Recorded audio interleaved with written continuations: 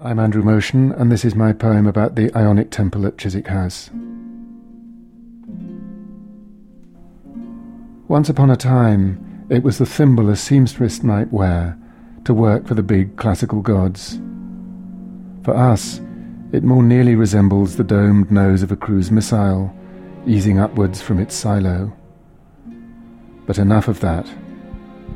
When we step inside, it fits so snugly, I might as well have discovered a way of living in your head as you now live in mine.